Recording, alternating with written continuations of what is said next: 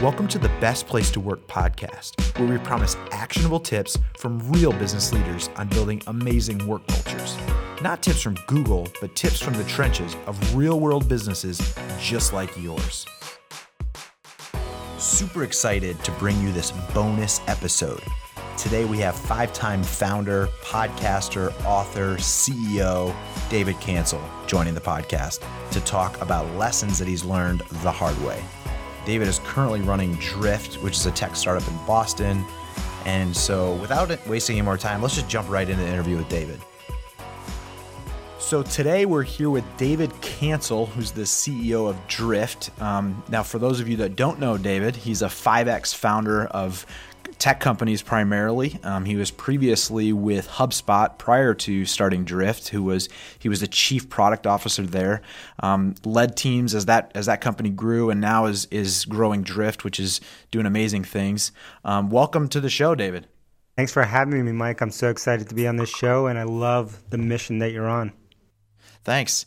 Now, give us a little bit of the elevator pitch here of Drift and what you guys do, just to set the stage. Sure. I think the easiest way to think about it is that Drift makes it easy for your customers to buy. And we focus on B2B companies today, although we have lots of companies that are e-commerce and B2C who sign up to use us. But really our focus is on those companies that are B2B, and we help the demand gen marketer and the sales team be better at getting back to people when they're ready to buy.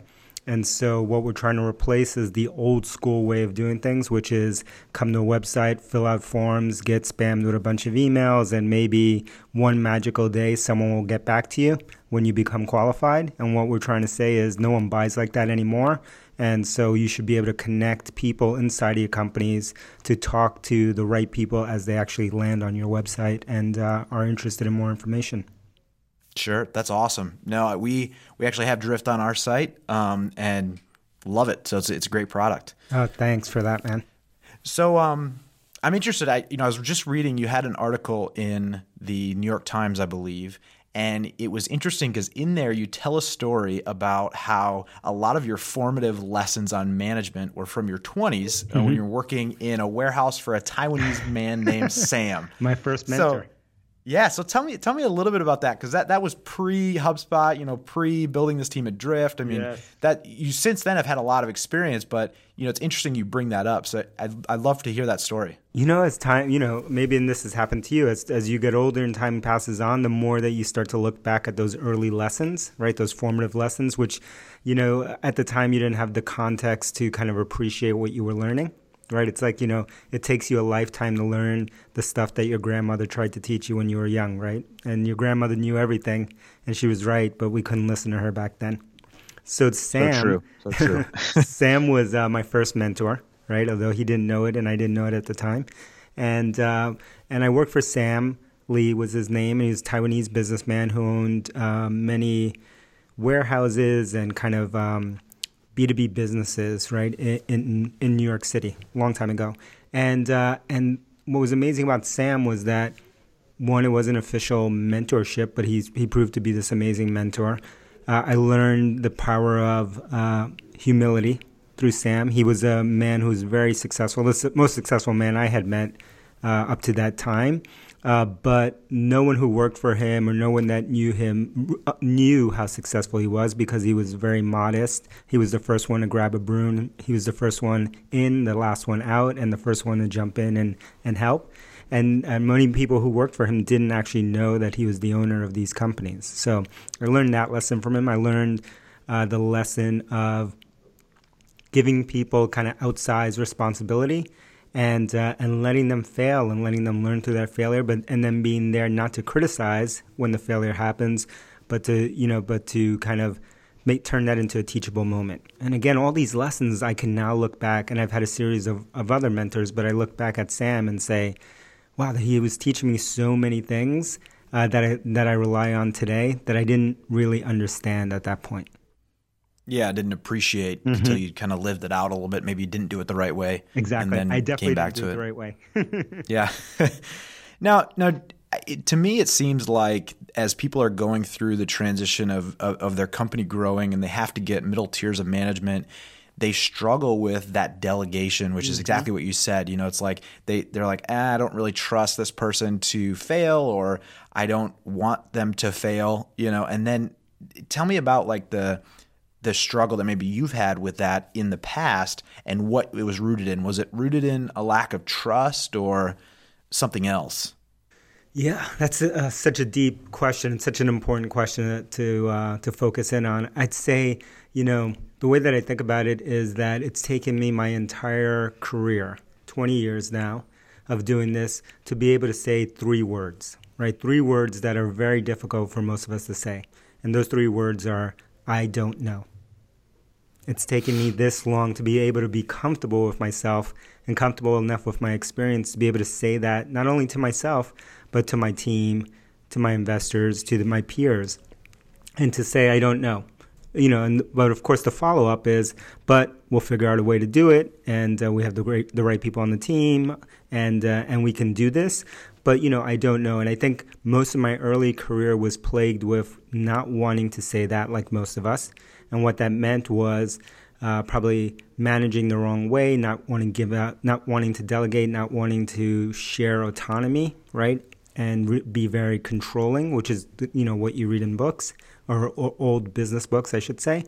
And because I was so afraid to say that I didn't know, I didn't have the answer, and you kind of almost always felt like you could never say that. You had to have the answer. We had to have figured out a way and some plan, even though now we can laugh back and say, like, most of the ideas we have are wrong, and they're going to continue to be wrong. And so you shouldn't get too worked up on having the right idea, because there's almost never such a thing. There are just options, and there are paths that we can take and decisions we can make, and then there are consequences that happen because of those.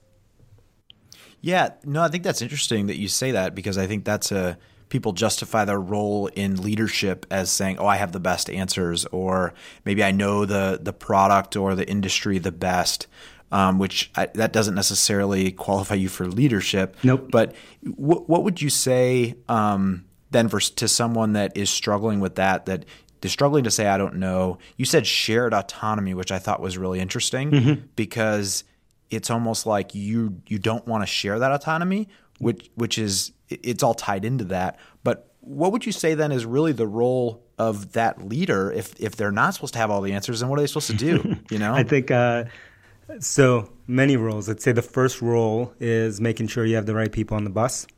So that, to me, business is solely about people, right? And those people are your customers, those people are your partners, and those people are the people within your company on the team. That's how everything works, right? We're not in the world where, as advanced as we are, that we buy and sell from bots, right? Like, it's still humans at the end of the day who make these decisions, no matter how large the company. And so it's people to people. And so therefore 99% of the problems and 99% of the solutions stem from people, right? And so we got to get that right. And so for people who think about, like, how do they share that autonomy, or how do you give autonomy? What I found after doing it wrong for half my career, so first half I did it wrong.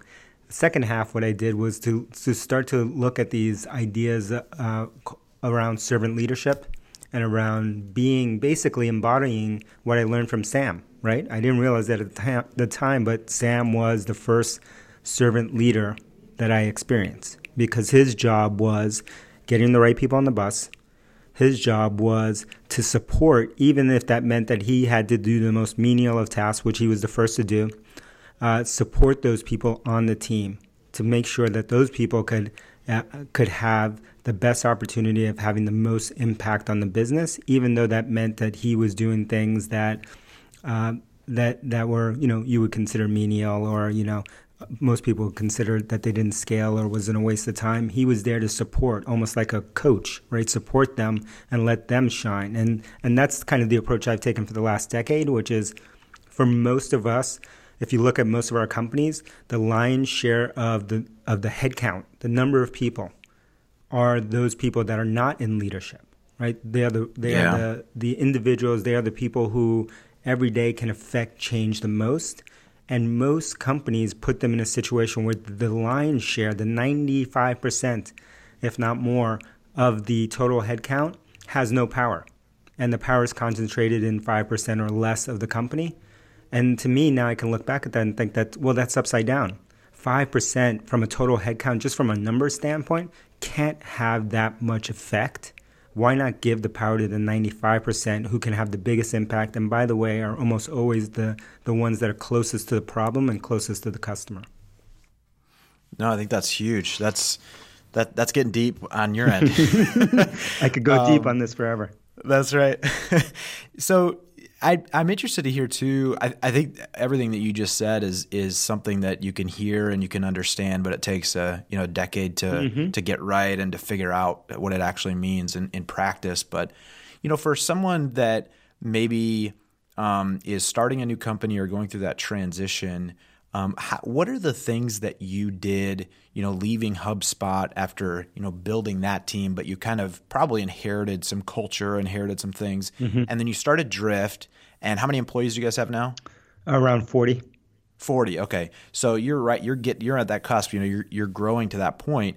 What are some fundamental things, would you say, that you started off on the right foot when you started Drift that you could suggest to the team? Good question. So I'd say that having that importance from day one of getting the right people on the bus, having the right people on the team, and as most of us build companies and we try to scale them, and we're running around, with chickens with their heads cut off, as we try to scale and try to, it's easy to overlook the people that you're hiring and the people on your team and the amount of time that you're spending coaching those people, right? And so I love this kind of concept that I'll steal from Kim Scott. She has a great book called Radical Candor, which I suggest to everyone listening.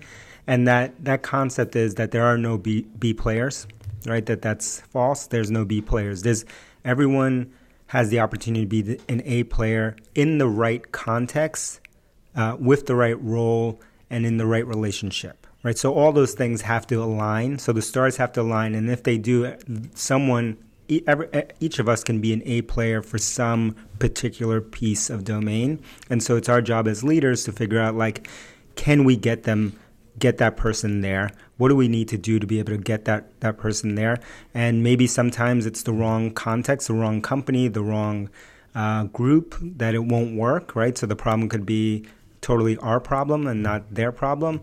And in that case, it might be the wrong person on the bus. But that's where I would suggest everyone spend their time, and spending time thinking about defining culture and doing all of the kind of nice stuff, the more fluffier stuff, which I think is important. I would push till later, once you really have that company going, up and running, and you have a little critical mass of a team going, and not spend too much time on that and spend more time on coaching and making sure you have the right people there. Yeah, which it sounds like the coaching is the first thing to go out the window if you're frantically hiring people, frantically growing. Yes, and it's the most important thing, right? The thing that I see happen all the time is the first thing to go is the things that we kind of interpret that they don't scale, right? Conventional wisdom would say, one-on-ones don't scale. So that's the first thing to go out the window.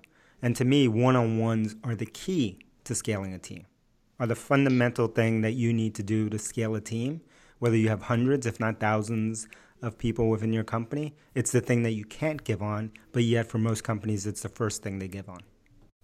That was a nice little segue to shout out to our sponsor, waypointhq.com, which fosters one-on-ones with your employees. So thanks for teeing that up there.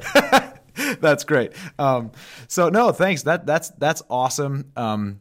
Delivering the value like I knew you would, David. So thank you so much. One last question before we go is, you are a tech startup, so naturally you hire a bunch of young people. I look at your company photos, and it's like all these young 20-somethings, maybe early 30 people.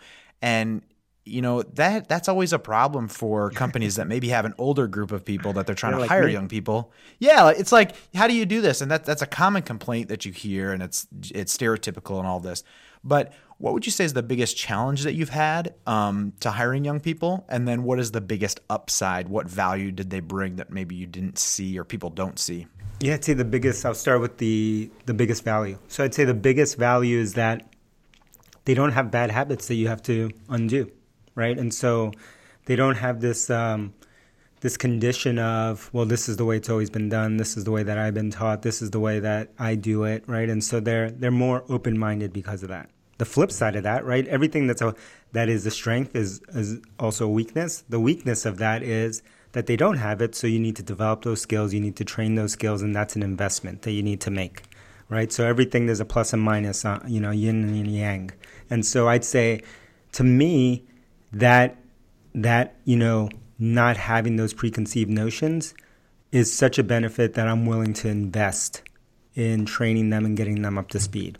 And most people, I'd say, don't want to, or I shouldn't speak for most people, I should say what I see is common is that people don't want to put in the time to make that investment. And so they'll say like, oh, these kids today, all this kind of stereotypical things that we hear, because they're not willing to put in that investment. They're not willing to put in that one-to-one coaching.